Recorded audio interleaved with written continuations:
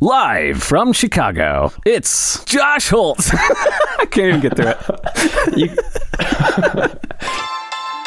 Welcome to Launched. I'm Charlie Chapman, and today I'm excited to bring you the lead maintainer of Fastlane, co-founder of Rockin' Cat, and indie iOS app developer, Josh Holtz.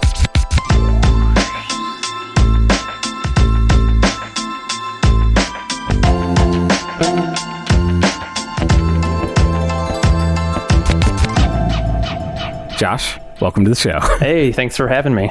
So I have a confession to make to you right off the bat here. Okay, I probably have a confession or two to make to you as well. Oh, wow. Okay, this is going to get right to the heart very quickly. Yeah, we are. So you've been on my list from the beginning. I think at some point, whenever I was entering this world, you followed me on Twitter, and I was like, kind of like, crying a little bit, like, oh my gosh, the maintainer of Fastlane.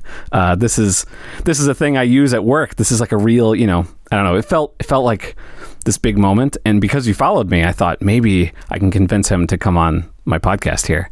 And then we kind of became friends. I don't want to put... I would say so. Okay. I think that's fair. We talk frequently, and I feel like I put you in a little bucket that maybe is unfair to you of, I can ask him last minute and won't be as embarrassed if I need to. So you've kind of been in this little holding cell as this like buffer that I had.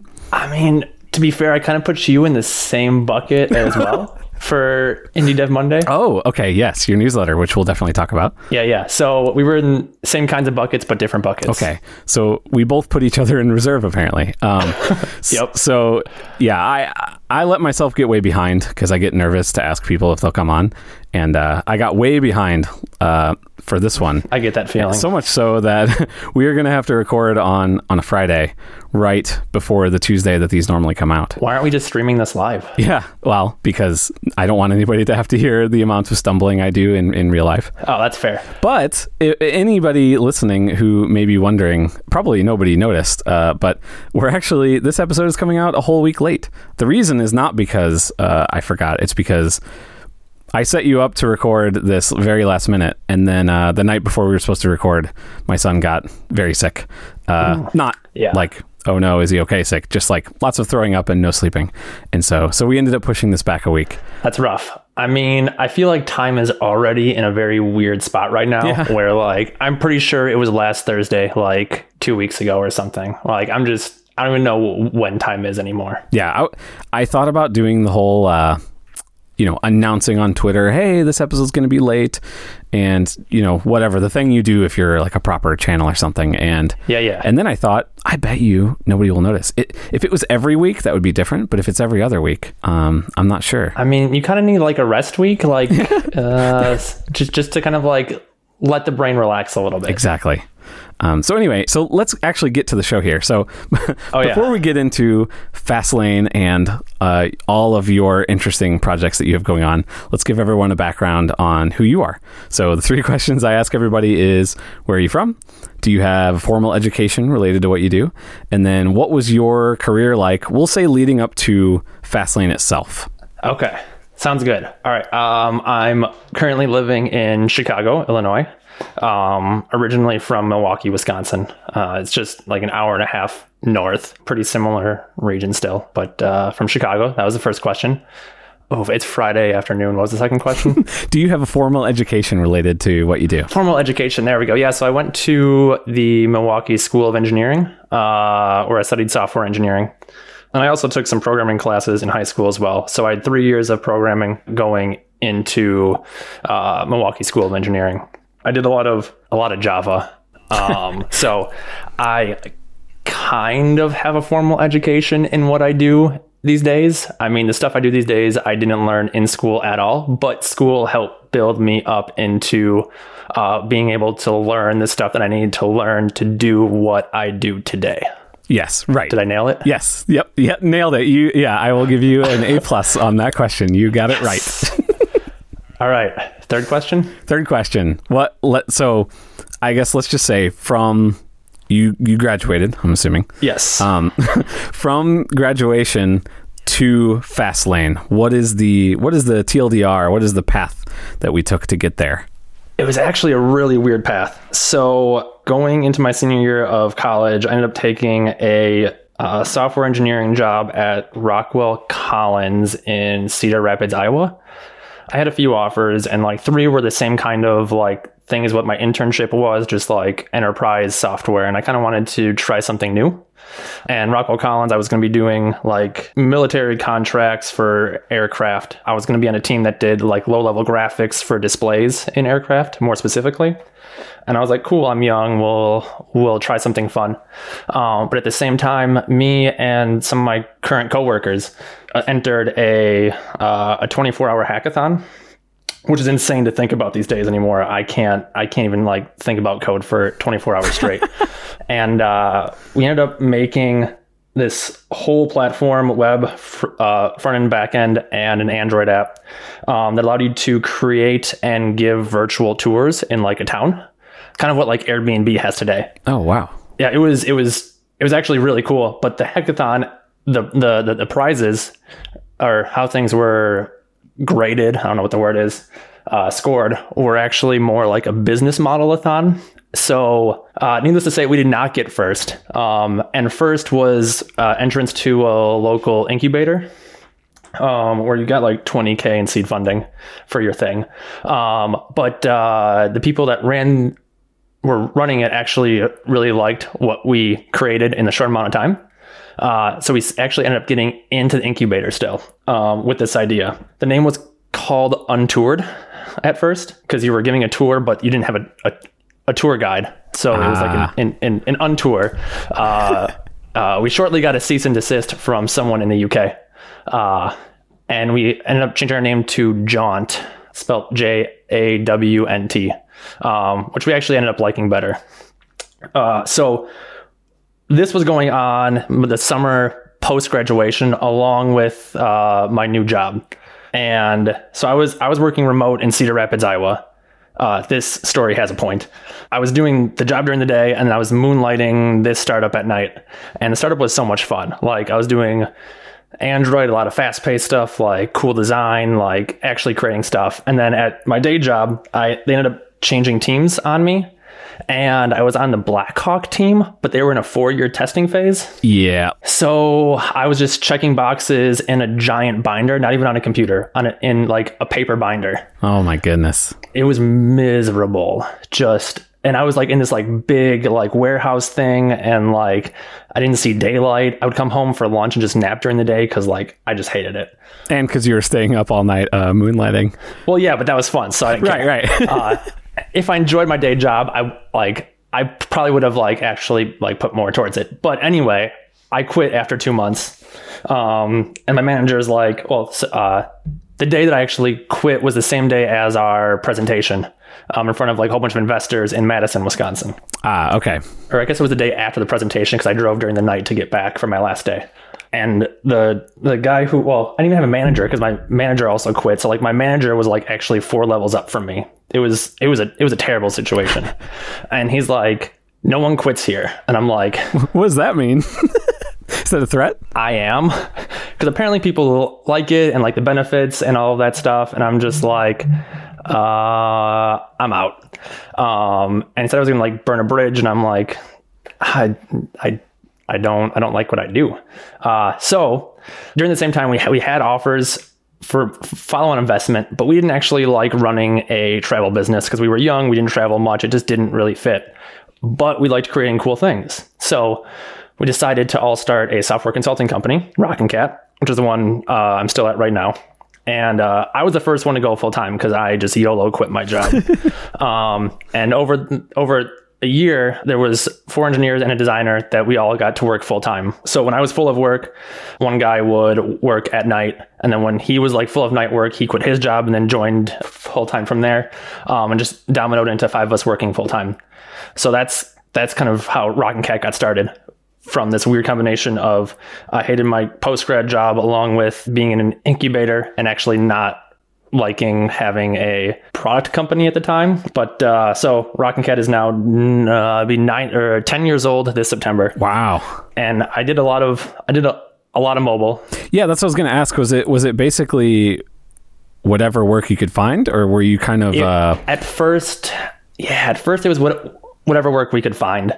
I've done a lot of back-end stuff. I've done some really bad front-end web stuff, but I did find a lot of mobile. And what led me to Fastlane was I had a lot of mobile projects for a lot of small clients. And when you say mobile, is this Android, iOS, or both? iOS and Android, both. Okay. Both. So I had a lot of things I was releasing and like test builds and App Store stuff, and like it was taking a lot of my time. And at that time, Felix was just like getting into the scene. And this is Felix Krause, the original creator of Fastlane, right? Yes, correct. Yeah. And I'm like, this looks cool. I feel like this tool could help me. And I downloaded, installed it. I did some automation. It was great. Found some errors, made some PRs. Felix liked what I did. And I was on the core team within like a month. And just to back up a little bit too, Fastlane is, for anybody who's not familiar, it's an open source project for letting you, I guess initially it was like letting you create screenshots automatically for App Store submissions. Yeah, there were like a few small tools at first. It was and it was just iOS. Okay. So you could take screenshots, upload like App Store descriptions, all that stuff across different localizations, and then building things easier, uploading the app to iTunes Connect at the time. There were a lot of separate tools that just automated all the different processes. Okay, cool. So you were using this because these tools made it easier for you because you were just having to repeatedly do the same things over and over again for all these different clients. Over and over again. Yep. And since it's an open source project, you could just create some pull requests that made a tweak or a change to a tool that made it work a little bit better. And correct.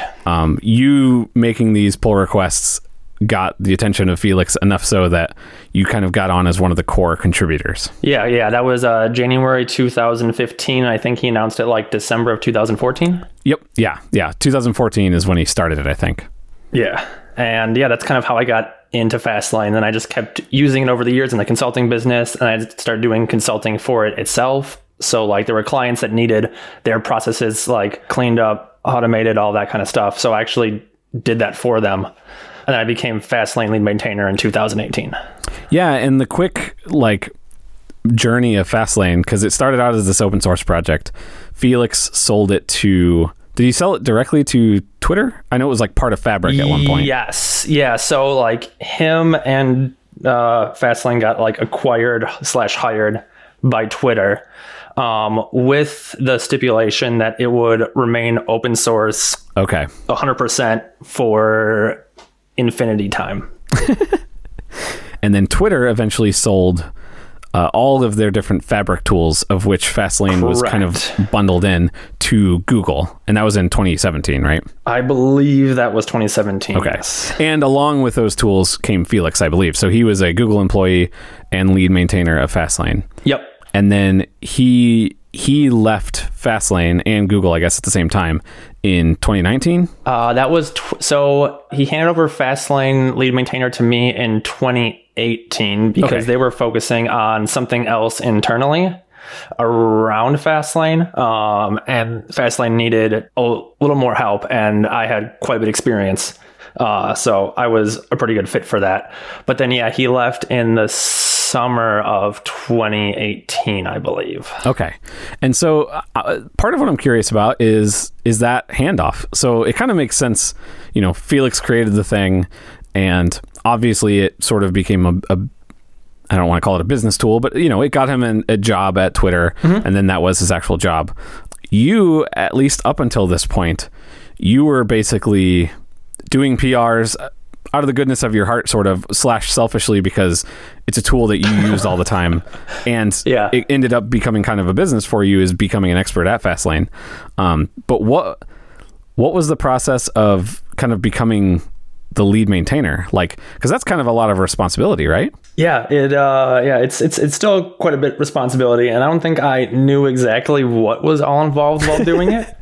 But like I wouldn't have made another choice, because like having this role was also like kind of my dream. Like I had a few other open source projects that I maintained, that I created a few years before then, and I really enjoyed doing open source work. And when we do a lot of our consulting, a lot of it is based upon open source work, which like we always wanted to give back to open source because that's kind of what made our consulting life easier. Right. So that's kind of how I like found this passion for open source. So being able to like lead a tool that was both open source and a community that was just super awesome was kind of like, heck yes, I'm going to do it. Let's go. And like, I'm sure you have more data or like actual numbers around this, but it seems like Fastlane is just the tool that basically everybody uses, like everywhere.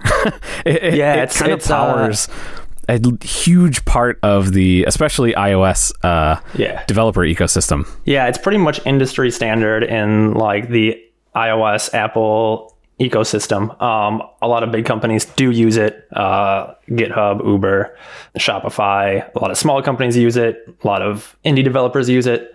A lot of like CI services and tools that do App Store submissions for you use it. So it is pretty much everywhere, except for probably in Facebook. Does that feel like, is there like a weird pressure to that? Knowing that, especially because Apple isn't exactly known for deeply ahead of time telegraphing all of the things that they're going to do. We'll put it that way. And so I'm not going to agree or disagree with that. Right. Yeah. So the point being, there can sometimes be situations sprung upon you or sprung upon the Fastlane team that need to be resolved pretty quickly. And while they're not resolved, they affect not just you and, some amount of users or whatever. It's like basically the entire, iOS developer ecosystem can't run their automation tools for some period of time. That must be a lot of weight during those moments. It's very weird. Like it is pretty terrifying how many things do end up relying on like those quick fixes. But at the same time, Fastlane isn't the only solution to do those things. Like if you need to do it, you can manually submit your stuff. It's fine. Like people might hate me for saying that, but you can probably do it for a day. I don't want you to have to do it for a day if it was up to me.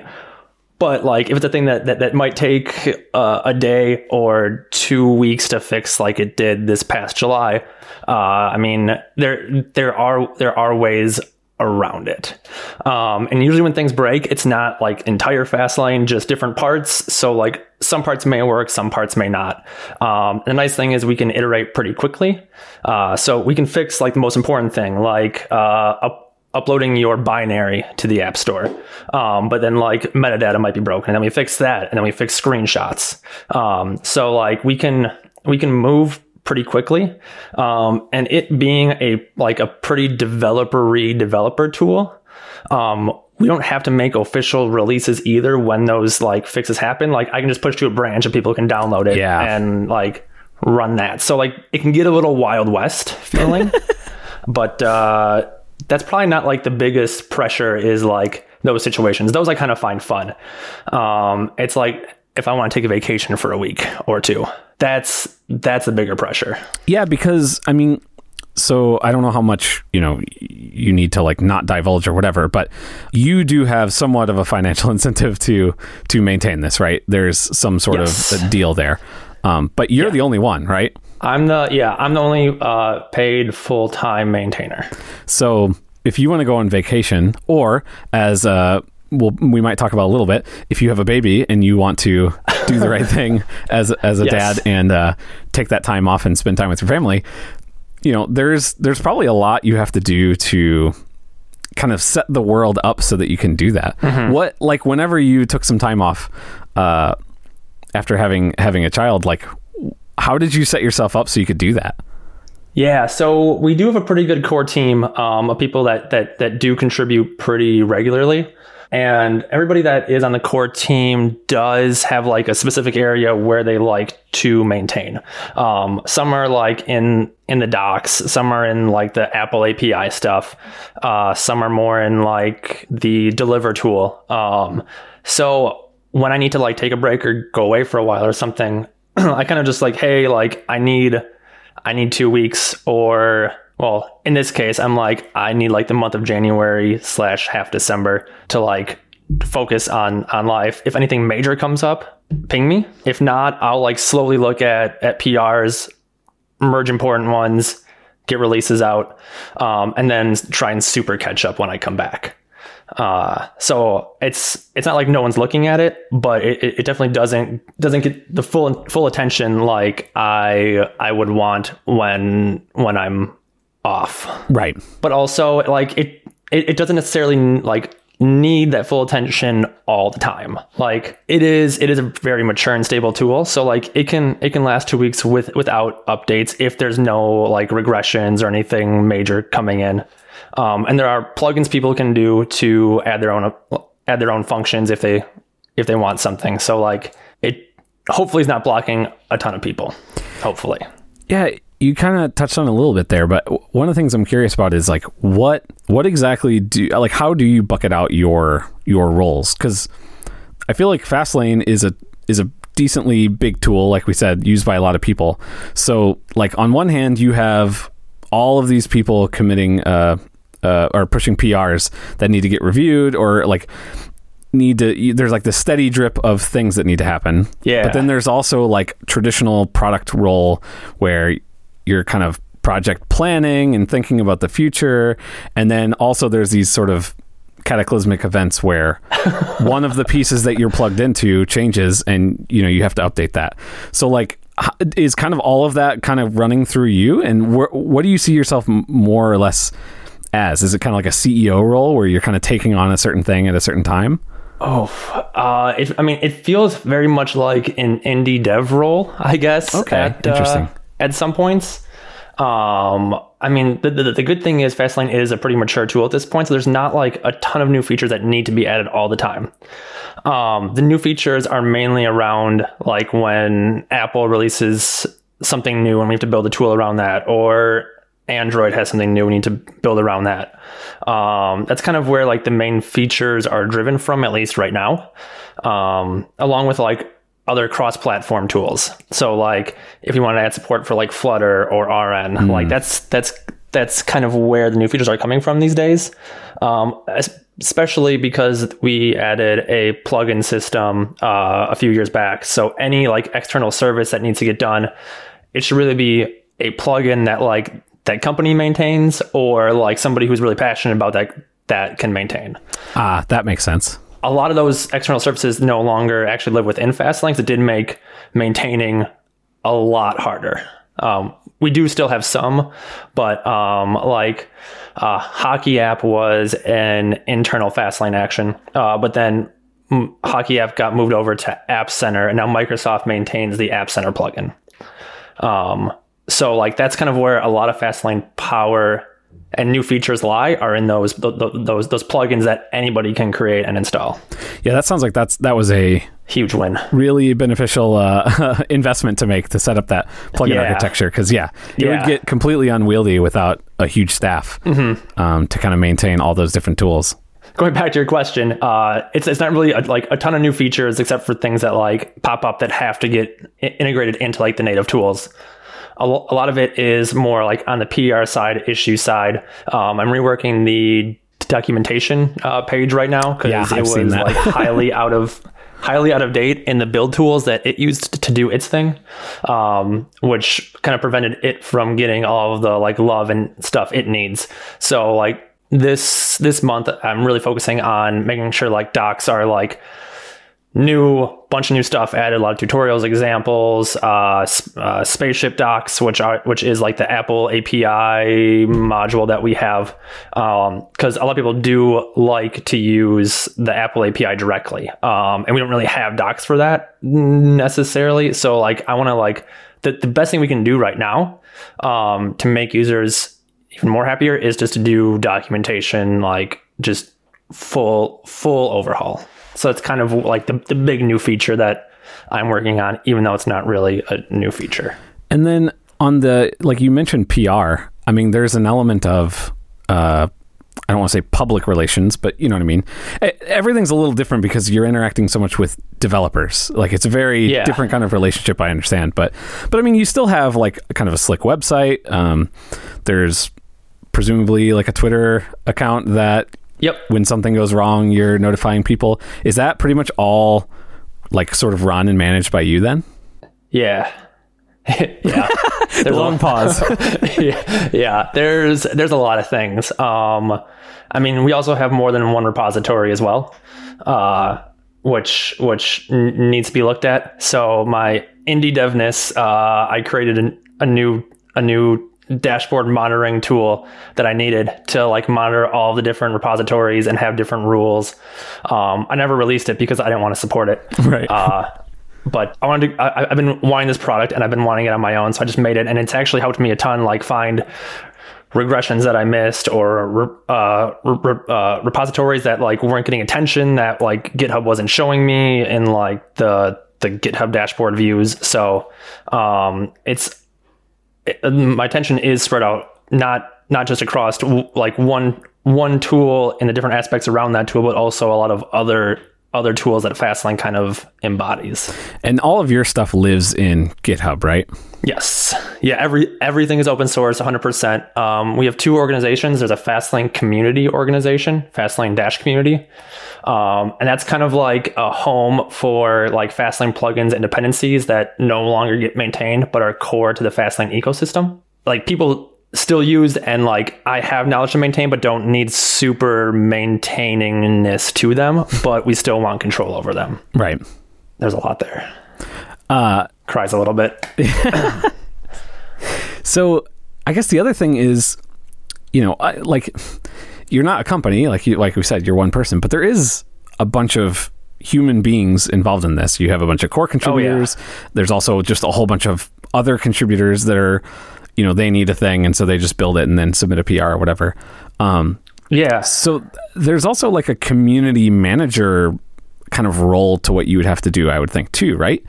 Like, do you ever have to deal with people disputes or trying to encourage people or, the types of things that you'd think of a leader of a big company having to do? There's I guess, an element of that with what you do, too, right? Yeah, I mean, there is a huge community, and we do try and keep this like positive community vibe. Like no negativity, no anger, no harsh words. That comes out of dealing with build systems already.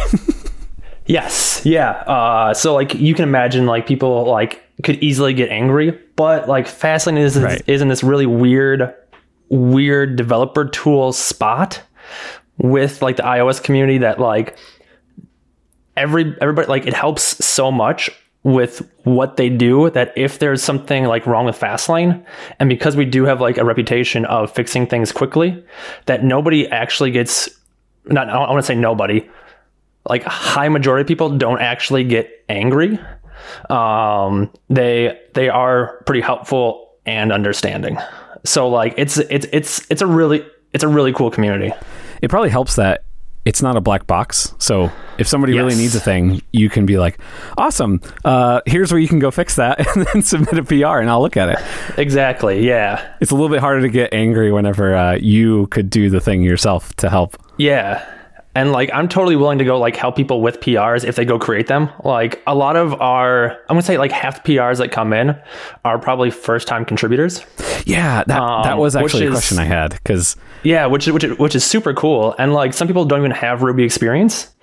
And they'll be like, I did this thing, I'm not sure. And I was like, you are super close and I love what you did. I'll come in here. Like I would change this around. I would add this. And if they have an issue, I'll add some commits to it to fix things. And they're like, oh, that's really cool. And I'm just like, it's really cool to work with people who actually want to learn and contribute.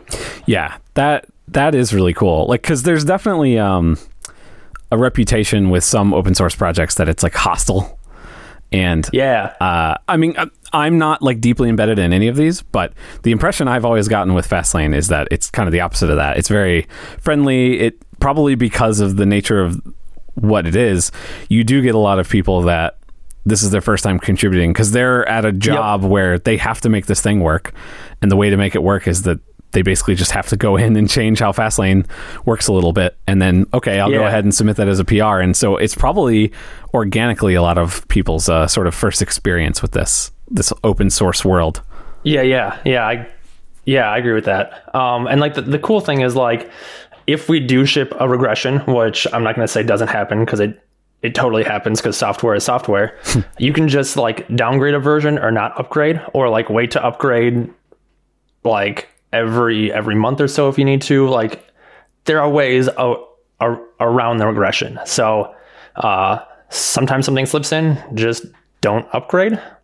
Usually don't need to unless something internally is super broken and that next upgrade fixes it. That's awesome. Which does keep a lot of pressure off, because it's not like an app that gets released on an app store and like everyone's using it and they can't choose which version of that app on the app store they actually want to use. So there is that added benefit. So if somebody wanted to get involved in open source, because especially people looking for their first job in software development or whatever, that's often a pretty good way to do that, right? It's learning and it's kind of a little bit of a reputation builder. Do you have any advice for people that are wanting to do this for the first time? That is always a very hard question, because I haven't had my first time in open source in a long time where like I can give like actually good concrete advice. We do have like getting started docs on how to contribute. And I would just say, just create a PR and I'll see it and I'll work with you on it. Like, I don't care if it's a bad PR. Like if it looks bad, if the tests don't work, I mean, I create my own that PRs don't pass tests and just fully break stuff. Like, it happens. It's part of being a software developer. Just create it and we'll fix it together. Cool. So I guess moving on from Fastlane then, there's a whole bunch of other, projects, and you've kind of alluded to a couple of them, that you sort of do on the side. Knowing you personally, I know that one of the greatest struggles in your life is not hitting file new project. So I think it's just yes. part of your life is creating new things. But it seemed like last year there was sort of a change in tone where you sort of very intentionally sort of pushed yourself into the sort of indie iOS developer community world. Is that accurate? Like, was that on purpose, or am I just imagining that?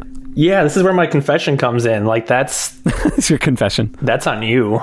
Like, I listened to your first episode and I'm like, I feel this. Like, that's like this indie dev life, creating new things and like having people be excited about the new things and just kind of like, this show.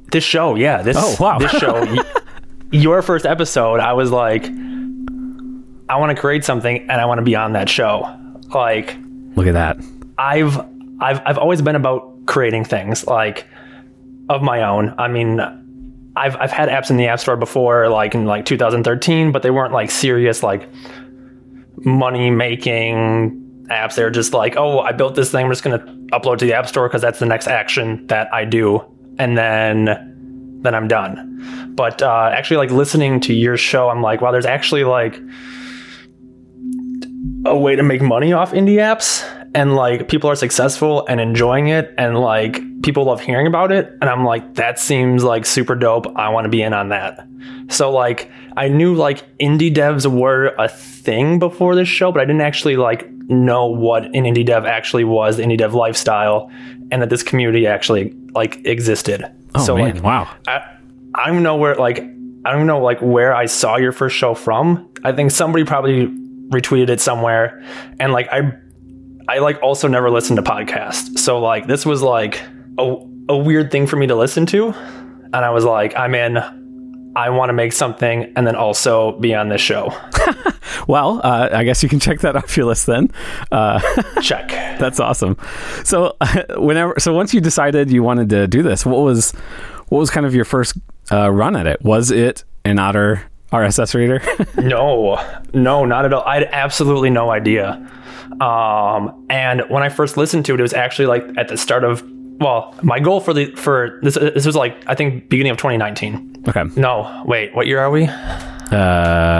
No, it would have been 2020 because I started it in 2020. So there we go. Like, that didn't sound right. That didn't sound right. 2019 is when Dark Noise came out, so that was before I was even in this world. Yeah, I was like, no, that's not right. Beginning of 2020, my goal was like, I want to get into like the like underground like conference speaking circuit.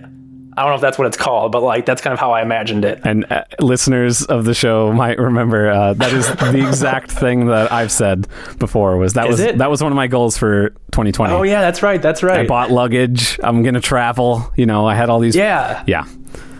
I had like a full list of things like I was going to like submit talks to, and it was all gonna be like Fastlane related. But like at the same time too, I'm like going up to that year, I felt, I don't know if this phrase is getting overused. I don't even know if it actually is imposter syndrome, but like being involved in Fastlane, like I'm part of the iOS community, but I don't actually do a lot of iOS development. So like I was there, but I never felt like I actually like belonged in this really weird way. Like, no, I can see that because you sort of spend most of your time at that point in Ruby, probably. Yeah. It's like there's a house party on the inside and I'm looking outside, but providing everybody with drinks on the inside. Yeah, you're like serving drinks as people walk into the party.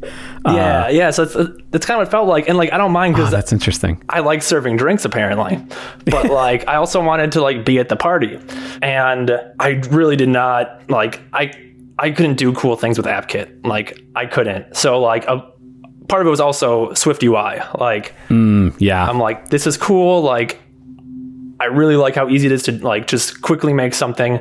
It has a lot of good defaults and things. I'm not great at it, so I can build something useful pretty easily in quotes. 80% of the way there. Yeah, exactly. So like I started doing some experimenting with Swift UI once like lockdown started, because I'm like, what else? I don't know what else to do. So like I started doing like some, not really like making any apps, but just like kind of like building things, I guess. And like one of my thoughts too was like the next app I wanted to make, I didn't want to have a backend in it. I needed the app to be like a standalone iOS app, because I don't want to support a backend. That's just I just don't have the brain for that. Right. Yeah, I know that feeling. Yeah, it took me a while to find the idea that I wanted, and that was an app called Y'all Trippin'. I don't know if I've ever talked to you about this one. I remember the name. I can't remember what it did though. So this was also at like the start of the pandemic. We're like, it's gonna end soon, and it was an app where you could create like travel bag templates for packing. So like you're going on a short weekend trip, you select your short bag, your wife's short bag, the dog bag, the boat bag, and then it gives you the full list of everything that you need. You check to make sure you have everything, and then when you pack to come back home, you uncheck everything. So like, because I'm notorious for just forgetting like toothbrushes, and then like I'd buy a new toothbrush, and like 2 years later I'd have like $100 of just like extra stuff I don't even need. Just piles of toothbrushes in your in your bathroom. Yeah. Yep, essentially that. So like that's what I started creating, and then when I was creating that, I realized I was looking at a lot of blogs that I wanted to remember, and I knew like RSS was a thing, and I could never find an RSS reader that I actually liked that just synced over iCloud. I didn't want to pay for the service that everybody uses, Feedly, right? Because like I wasn't a hardcore user. So then from Y'all Trippin', I made an Otter RSS, which was just supposed to be for me at first, like fugly, like list that synced over iCloud. That's all I wanted. I swear, it's unfair how good you are at names, though. I don't start a project until I have a name. And I don't know if it's coming across in us saying it, but it is Ann space Otter, as in the animal, the cute animal, RSS. But yes, obviously, Ann Otter RSS. I guess the joke there was that there's a whole bunch of RSS readers, and so this is another one. It is another one. And I just wanted it. So yeah, and like I wasn't planning on actually releasing it. And then like I tweeted it, and then test flight, and then people loved it, and I was like, dang it. So I kind of continued on with that. I wanted to add shortcuts to it, but I didn't want to like mess up my project to add shortcuts. So I created a new project, just supposed to be a sample project. And I was like, what can I do to create shortcuts for something that I know like the domain of, so I can just like work on like the tech part. And what API are you an expert at? Right. I think it'd have to be App Store Connect. You are probably the lead user of App Store Connect in the world. Oh, for sure. Yeah. I think, it's the API. I mean, yeah. I don't use the actual website, not unless I have to. So I created that ConnectKit app where you would put in your API key, secret, and shortcuts to make any App Store Connect API call. And I added some helpers for additional in-app payment tip, I think is what I called it. I don't know what I called it. And that was like, I was like, well, this is like an easy, quick app to release. This is gonna be my first like indie app that I want to release. So like that all started from Y'all Trippin'. I went from this like trip list to a pure shortcuts app that interacted with the App Store Connect API. And that one, so ConnectKit was your first app in this sort of period, I guess, of your the first developer career. That was the first one that you released and kind of gave it the full push. Yeah, the first app that I was serious about. Yeah. My first personal app in the App Store was it was like Instagram, but you had stickers where you put dinosaurs on them that I drew. Dinogram was the name. I'm thinking of re-releasing that one. Yeah, that one needs to see the light of day. So that was the first one, but that one wasn't serious. Now it might be. But this is when I was like, I think I actually I want to like try the whole like marketing aspect and things like that. And when I like did this was like post Indie Dev Monday. So that was after, so Indie Dev Monday, your newsletter, that started before you released ConnectKit? It was, I think, right after I started working on Y'all Trippin'. And before an Otter RSS. Man, see, this is the problem with doing the show with somebody I'm friends with, because I knew about a lot of these because you'd be talking with me about them, and you kind of did the work on it in public thing on Twitter. And so you had test flights for a lot of these pretty far ahead of time too. So okay. I think Y'all Trippin' never had a test flight because that one is probably like 10% done. But I still have it out there. So we'll get to Indie Dev Monday in a little bit, but just the quickness of it, if it's relevant to what you're about to say, is that it's a newsletter, interviewing. It's basically this show in a newsletter form and more often. Yeah. So like I got a lot of inspiration from the indie devs that I featured or spotlighted, and kind of like what they did for like marketing, press releases, stuff like that. So I kind of wanted to do that with ConnectKit, and I had it all set. And then ConnectKit stayed in review in the App Store for I think it was at 8 days before I started questioning anything. And then I sent one of those email thingies to them, and then it got rejected for something, and it was in review again, not waiting for a review, in review for like another like 14 days, and then 8 days and 4 days. It ended up taking 34 days to get approved with very minimal like actual rejections that I had to fix. And the vast majority of that, it's just sitting there in review with no feedback. Yes. And I'm fairly certain it's because I was the first app that actually used the App Store Connect API keys, and they didn't know how to handle it. Because shortly after I released it, there were other apps that were also using the App Store Connect API that got approved relatively quickly, but still like in that same cycle. You were the one running it up the chain through legal and whatever other areas inside of the spaceship. Yeah. So like I had the whole like I had a marketing plan like the day like I submitted it, and then during this time I actually like went harder on marketing. Which was actually good. Like I'm glad it didn't get approved, because it probably wouldn't have been as quickly successful. Well, I don't want to say successful. There's a very small market for people that actually want to use this app. But I feel like it was successful for that size. And what were all the marketing things that you did then? I actually created a legit website, and like I had a 2-minute long video that I created that kind of like showed everything it did, created in iMovie. And then I teased that, and then I had like a press kit, and then what else did I do? And then I mean there was the saga of it being in reviews for so long was probably a nice little build up to the release, like building up some hype and stuff, weirdly. Yeah, it was there was a lot of, I don't want to go hype or like not necessarily complaining on Twitter, because I don't like coming off as complaining, but all that confusion on like why hasn't it been approved yet. Right. But I did have like a pretty like confusion ranty tweet, and then it got released 12 hours later. So I feel like somebody saw it internally and was like, okay, like this needs to go, because it was just a little too coincidental. So during this time then, you weren't just working on like marketing materials and stuff. You kind of redoubled down into an Otter RSS reader, right? Yeah, because I need something else to do. And that one, the reason I did it was because the test flight build was expiring and people were still using it, and I didn't want to just have to like keep pushing test flight builds because they expired.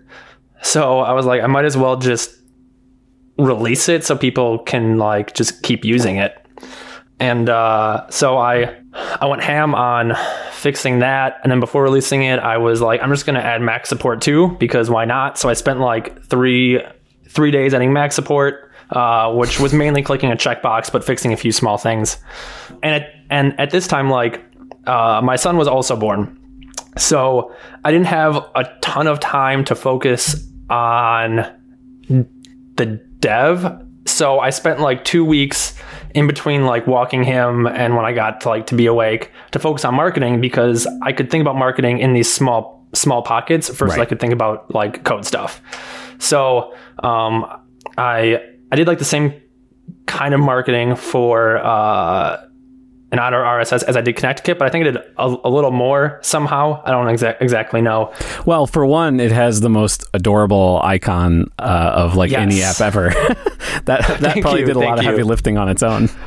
Yeah, I didn't want to release it without like, I knew like the thing with an Otter RSS is my tagline is like, it's the most okayest RSS reader. Like there are better ones, there are more powerful ones that definitely have less bugs. I just wanted an okay one that had iCloud syncing. So that's how I marketed it as, was like an adorable / okay RSS reader. And apparently people enjoy that. And like in that first day of release, like I got on 9 to 5 Mac, which was one of my like goals. I was on iMore and in a Mac Stories Club thing, and then a whole bunch of other things, and on some German site that I had to translate in Google Chrome.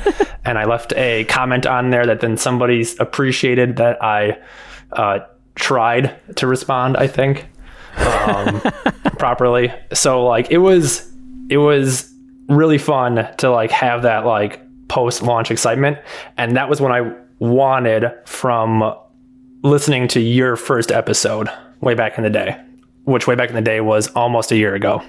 Yeah, like Otter is definitely, I mean, RSS is niche to a degree, right? And it's sort of a nerdy thing, but it's definitely way broader of a market.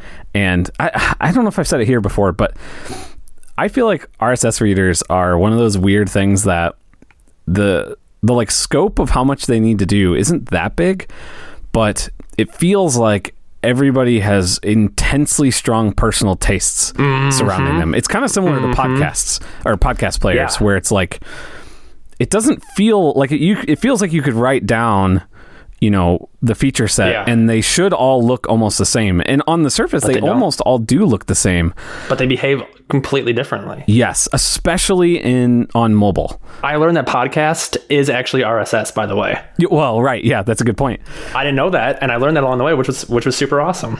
Yeah, I foolishly, in an early podcast venture, like built my own dumb network because I didn't want to pay for hosting, and I got way too in the weeds on that. But that sounds like a very developer thing, though. Yeah, well, actually, the little preview episode that you'll get, or well, most guests get, but you might not because we're on a very short time schedule. That's fine. That actually is like hosted on my dumb little network that I manually build with this Electron app I built a long time ago, and we can talk about it a different day, but that's a whole dumb thing. The point is, I did get into the weeds a little bit on RSS, and it is kind of fascinating. Yeah, like it's simple, but then like there are like a really bunch of weird use case or really weird edge cases in the RSS themselves. There's like 3/4 different formats. Yeah. And then like not every website will do them 100% correctly. So like things can get like really weird. So like with an Otter RSS, I was like, I'm not actually going to, like most RSS readers store the actual like website content and like display it in like a really nice reader format. And I'm like, I'm going like super lazy here. And I'm getting the title, description, URL, and we're going to use Safari's own reader view because I'm not in it for the actual like consistent, like very specific reader look to it. I want it for the iCloud syncing. So I didn't care how it read. Right. That's why I created it for me. It's like a really lightweight wrapper around a specific use case.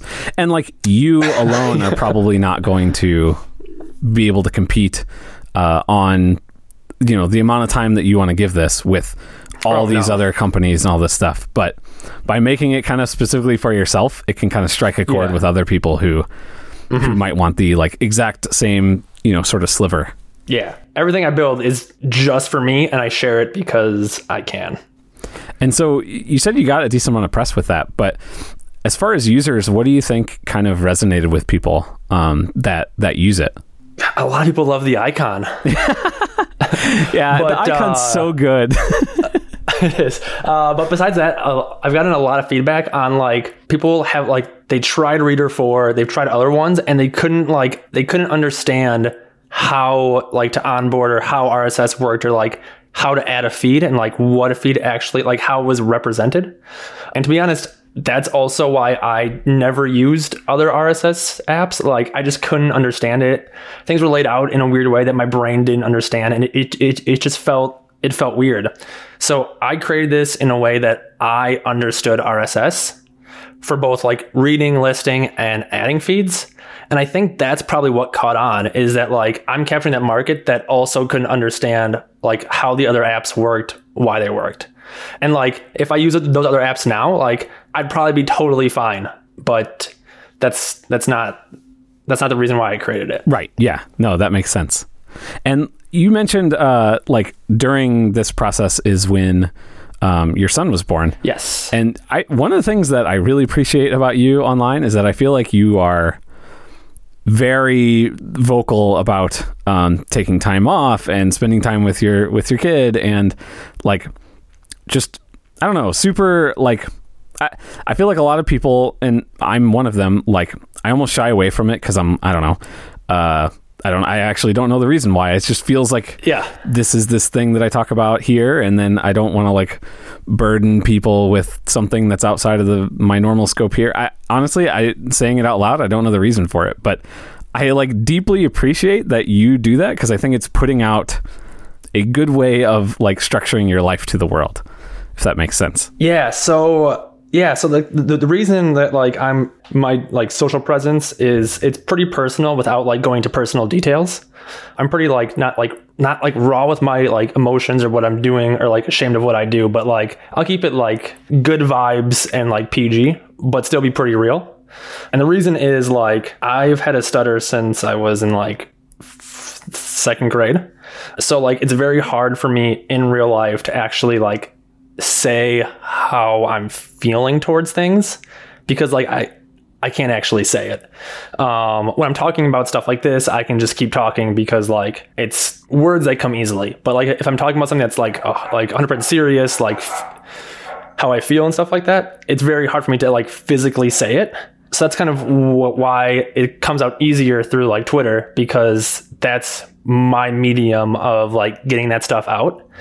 And I know if I feel that way, there are probably a bunch of others that also feel that way, that appreciate hearing the things that I want to talk about like that. Yeah. And like, that's another one is you have a lot of stuff in your earlier blog posts about your stutter and how like Twitter and this sort of online world allows you to express yourself a lot more freely feeling, I guess, so to speak. Yeah. But it is really fascinating and inspiring to me that like you sort of set this goal for yourself last year of doing more speaking and like conference talks and stuff like that. And unlike me, you've actually been doing that over the year virtually. Yeah. I like accomplished my goal of doing one little like meetup talk thing, and then I was like, all right, I'm gonna count that. I'll wait till next year so we can all like fly somewhere together. But I'm just interested to hear like about that process. Is it more nerve-wracking to do a talk because of this, and you just sort of power through it, or like? Yes and no. So I have a better time, or like a better at being fluent the more often that I talk. Okay. So lockdown was hard, like being like stuck inside and like not talking to anybody else for like the hard lockdown, like 3-4 months. Like I couldn't go to Starbucks and order a drink. I couldn't do anything. Like phone calls sucked, like even more than usual. Cause I wasn't talking to other people as much. Like it's sort of like the muscles, you couldn't like build up the muscle or keep it loose. Yeah. It's pretty similar to like working out, where like the more often you work out, the better and less sore you'll be. So, and like me talking is kind of like that. So like the more I'll talk, the more confident I get, the more like the less I'll struggle. Right. And talking in person is the easiest form of like physical talking. Phone calls will just always suck. Video calls suck less than phone calls. What about podcasting? Podcasting is actually not bad if I am talking about myself, which, not to sound like conceited, but like, because that's not where like that's coming from. But it's hard for me to ask people questions because there's not really like other ways for me to phrase those questions. So if I mess up, I'm just like stuck in the water. Right. Where if I'm talking about myself, there's a lot of different like paths I can go through, which then makes me more relaxed, which then I can talk easier. That makes sense. So like the hardest thing for me to say is my name. Like I can't say my first name pretty much to anyone. Like phone calls, anybody else, like meetups, any introduction is just like super tough. So I'm like, if I go to a conference and I speak, people know who I am, so I don't have to introduce myself. Right. Which is like the most over-engineered way of introducing myself. Yeah. Work your way up a big open source project enough that somebody will introduce you as you walk on stage.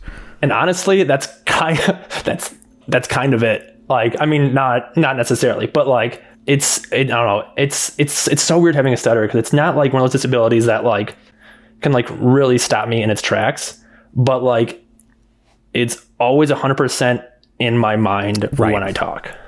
It just gets exhausting. But like if I keep talking, then I think about it less. So going to talks and doing talks more often, I think about it less, and just generally things feel better. Well, I can't speak for other people, but I would imagine that it's pretty inspiring for anybody else who has a similar disability or speaking, what's the word I'm looking for? Impediment. Yeah, there you go. Speech impediment or something like that. Which is also a really hard word to say with a stutter. Yeah, that seems like a cruelly named word. Yeah. But I definitely think it's really cool. One, it's inspiring that you push through it, and you can still, but that you do speak and do all of this, but also just that you talk about it so openly. It took me a long time to get to that point, though. Yeah. It was like a lot of years of shame and trying to hide it. And then I was like, you know what? I'm kind of tired of that. Like, it is what it is, and it made me who I am. So let's just embrace it. And like, an interesting parallel in a smaller scale, but like, did it mean much to you whenever like Joe Biden became president? Oh my God. That was huge. Like, probably like tears in my eye. Cause like, yeah, I mean, there are political things that I obviously don't disagree with, some that I do. No one's going to make you 100% happy. Sure. Unless like you became president, that'd be amazing. Right. But like, just like knowing like the stuff like he went through, and like just like seeing him on stage speak, like I get mad anxiety when he speaks, but it's also like really inspiring. I mean, and from his perspective, he's just playing the long con to have, the Speaker of the House introduce him so he doesn't have to say, "Hi, I'm Joe." That's exactly it. It's exactly it. Done deal. But I think there's probably this audience here isn't necessarily this gigantic audience, but when you're speaking, when you're doing this stuff, there's probably people out there that hearing you do that, it's like shows that there's this path that, okay, this is a thing that I can do. I can talk about it, and you have a sort of, I don't know, you blazing a trail, so to speak, and showing what can be done. And I just think that's really cool. Yeah, it's kind of what I hope for, because I subscribe to the r/stuttering subreddit. I think it is, and it's kind of a dark place.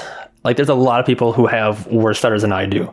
So I'm very fortunate to have one that is not there 100% all the time, but it's also somewhat inspiring to hear some of the success stories. And I kind of want to I know I'm not in the same boat as majority of those people, but if it can provide any sort of help, that'd be amazing. Yeah, no, I think, that's the case with all people, right? But it's kind of it's why it's exciting when anybody who's not represented all the time, white male from America, having somebody that looks like you, acts like you, it has gone through a similar life experience that can show sort of what is possible. Yeah. Even if you intellectually know that, seeing it is so different, I feel like. Yeah, it is. Seeing Grandpa Joe speak, that's kind of how I imagine him, because he's just a super loving, caring, feeling guy. But seeing him speak is just after he won presidency, I don't know if "won" is the correct word, but that speech was just it's for real, one of us is up there kind of thing. Yeah. No, that's really cool. And thank you for talking about it. I also think it's helpful for people who don't have stutters to hear from people who do, just to have more empathy, you know what I mean? Or be more understanding. And so, yeah, because it is kind of a disability that you can't see. And then, so when people do hear it, they tend, you get either two crazy reactions. Either people that said they had one as a kid, which I'm always I don't want to not believe, but I'm I kind of wish mine was just gone. Right. Yeah. People who kind of make fun of you, oh, you can't say your name, or you forgot your mom's name or something like that. And I'm no, I didn't forget, and I'm not an idiot. I just literally can't say it. So it's two extremes of how people react. So having more awareness for it would be easier for people with stutters, because a lot of it is the anxiety of people not knowing that you have one. Right. So in all of my talks, that's my third slide is, hey, I have a stutter. I have this giant fear of public speaking, but here I am, YOLO. Let's do this. Let's have fun. Yeah, that's awesome. And it sort of breaks through some of that anxiety, probably. Breaks the ice. Yeah, it does. That's awesome. Well, I did want to talk about Indie Dev Monday, but I know we're a little short on time, so we can go along. It's fine. Yeah. So really quickly, Indie Dev Monday, like we said earlier, it's a weekly still newsletter. Yes. Where you interview different indie developers and you ask them a bunch of questions, and you post it weekly. And whenever you started out, it was 2 people in episode. Issue, I guess that was what you call it. Issue, yeah. Yeah, but I think now you're down to 1. But still, that's quite a clip. What got you started doing that? So this was half this credit is actually you. Again, the other half is Christian. Which have you had Christian on your show? See, right? I think he was my second guest. Yeah. So that, I guess it probably makes sense that you two were the ones that were kind of starting it. Well, started it for me, but I think that was, is it July 17th? Was that the day when it was his birthday? Oh yeah. And your launch of Dark Noise 2 on the exact same day.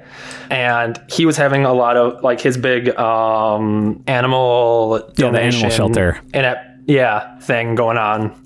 And then you had your big Dark Noise 2 launch. And there's just a lot of indie dev hype in Twitter. And I'm like, this is it. Like, this is what I want to like see every day. And then like I joked in a tweet, I mean like something like that I was like, I want this like every week. And I'm like, I could probably make this happen every week somehow. And Monday was the day I picked because I believe your launch and like that whole day was a Monday. So I was like, let's just do this next Monday. So I came up with the idea for like this indie interviewer style newsletter because I didn't really know what else to talk about within the indie dev community because like I wasn't really in it. I didn't have any apps, but like I want to get into it. So I think I actually like DM'd you as like, hey, is this like an actual like idea? Cause like I didn't know. And I think you loved it, but you're like, be careful. Don't like interview too many people at once because you'll burn out. And I was like, nah, that's not going to happen. Well, now I'm at 1 because I stopped when Hudson was born, doing 2 because it was a lot to handle. And I want to make sure that I kept going every week. But like, I wanted to like have this set of like questions that repeated for each dev and then like app specific questions. So like the first 5 questions are like, where are you from? What got you into dev? What do you do for your daytime job? How do you balance your time? Because that's the hardest thing as an indie dev, unless you're fully indie dev, but then that's also a hard time. And then I got like into app specific questions like, oh, like what got you into making this? Or why did you do this decision? Or what was the hardest thing you did about this app? And like, I wanted to actually like get kind of personal with both the dev and the app, because that's kind of what indie dev is. It's not just about the app. It's not just about the dev. It's about the combination of both, because that's why that app is created. Right. Which is why you have this show. But you go into a lot like deeper details with people, and I don't have the attention span for that. I also couldn't do a podcast because that would be like my stuttering nightmare, and I'd probably cancel every meeting with everybody who I've scheduled. But I was like, I can do a text thing and just email. Like, this is totally fine. And that's kind of what it started off as. So I emailed or I DM'd like 2 people on Twitter for the first issue that like I knew had apps that they were not like super well known indie devs, but like I didn't want it to just be about like the big names. Right. I wanted everybody to kind of be represented. So I got the first 2, sent them questions, and I was like, I kind of need this back within like 24, 48 hours if you can. Luckily they did. And then that's kind of how the first one started. And the reason I didn't ask like you right away was because I wanted to make sure that I could keep it going with people that that were like outside of my friend group. Right. So that I could kind of keep growing the circle and adding more to it. And like in each issue, I wanted to pair like one like more well-known indie dev with a lesser known one, so that like the lesser known one can piggyback off of the other one's like social network.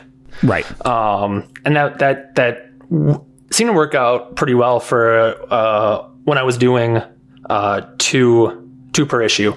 I'm gonna get back to 2 per issue once I can like stack a whole bunch of people up and find like a full day just to like send out questions to like 20 people. But yeah, it's just kind of been going along with that ever since, and we're on, I think next week's issue is 39. Oh man, I've never been this consistent in anything else in my life. You're past me already. I mean, I think I'm at 30. No, 30. You'll be 31. So yeah, you're well past me now.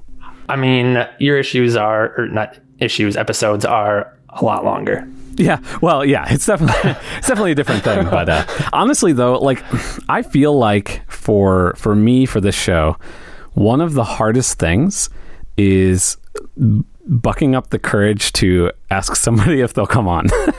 Yeah, like it's like the amount of time I will spend thinking about. Like I've already landed on who I'm going to ask, and then I'll just be like, well, would they really care to come on this? And like, how do you ask? I'll type it out like 30 times, but I'm trying to keep it really short because I don't want to waste any of their time. Yeah, I think my spookiest that I've asked for the newsletter was James Thompson. Yeah, and he was like right away, heck yes. And I think one of the fastest responders. And I'm like, why was I so scared? Like the nicest guy of all time. I got lucky with him because when I like originally announced that I was going to do the show, somebody responded with James Thompson, you should get James Thompson, and like tagged him, and he was just like, yeah, sure, hit me up. And I was like, oh, what? Easy. And he was no, Christian was the first one I recorded.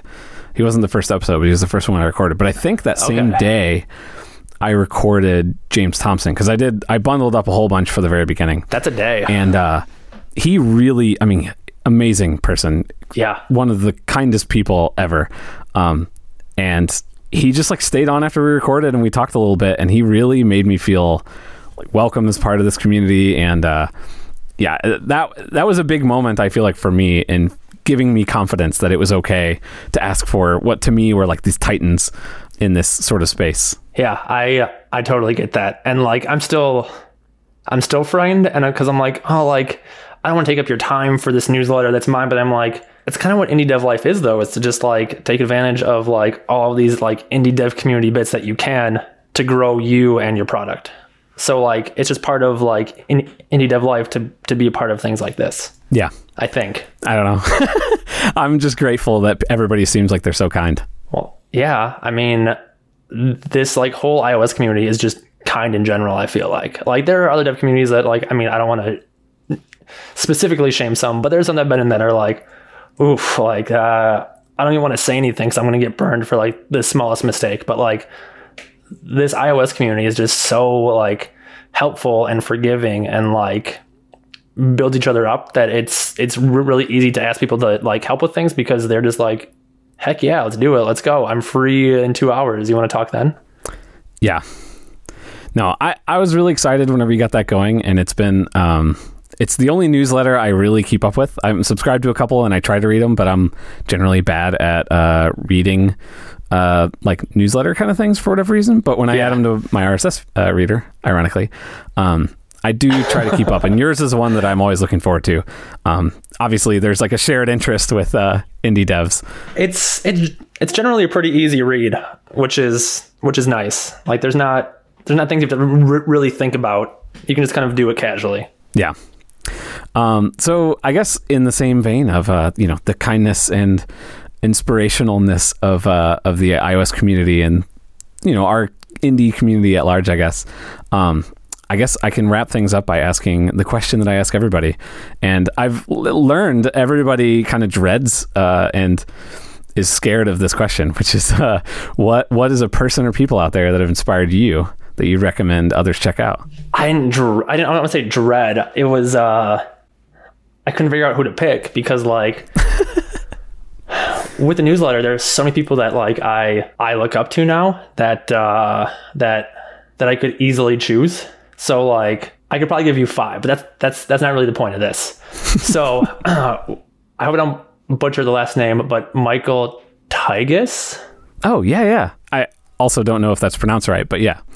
He makes focused work, and I've used the app myself a lot, and it's just like this really like elegantly simple like focus timer, like Pomodoro kind of thing, but there's more on top of that. That's not just that one, because that one didn't work for me ever.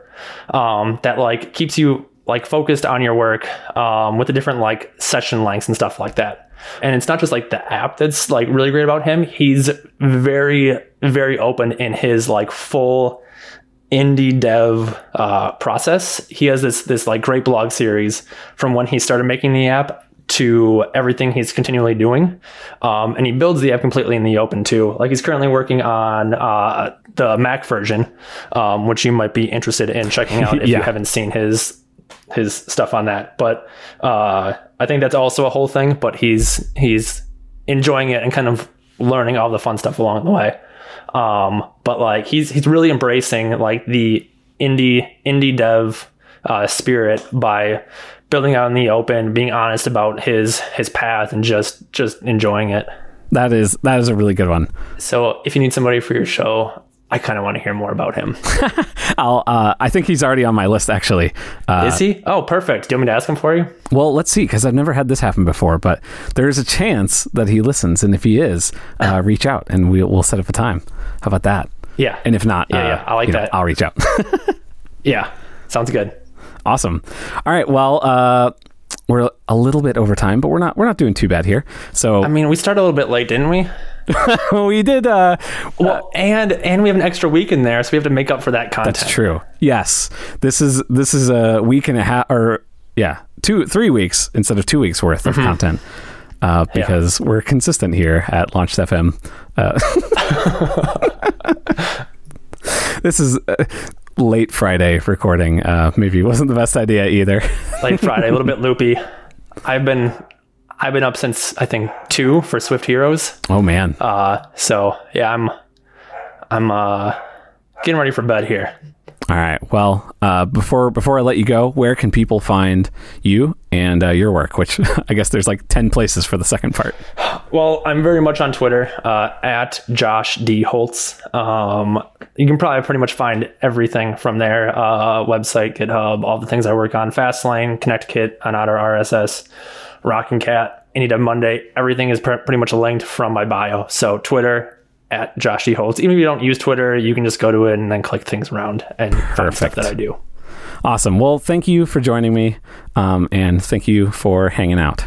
Thanks for having me and starting this whole Launched podcast, because if it wasn't for this, who knows what I'd be working on right now. Probably nothing cool.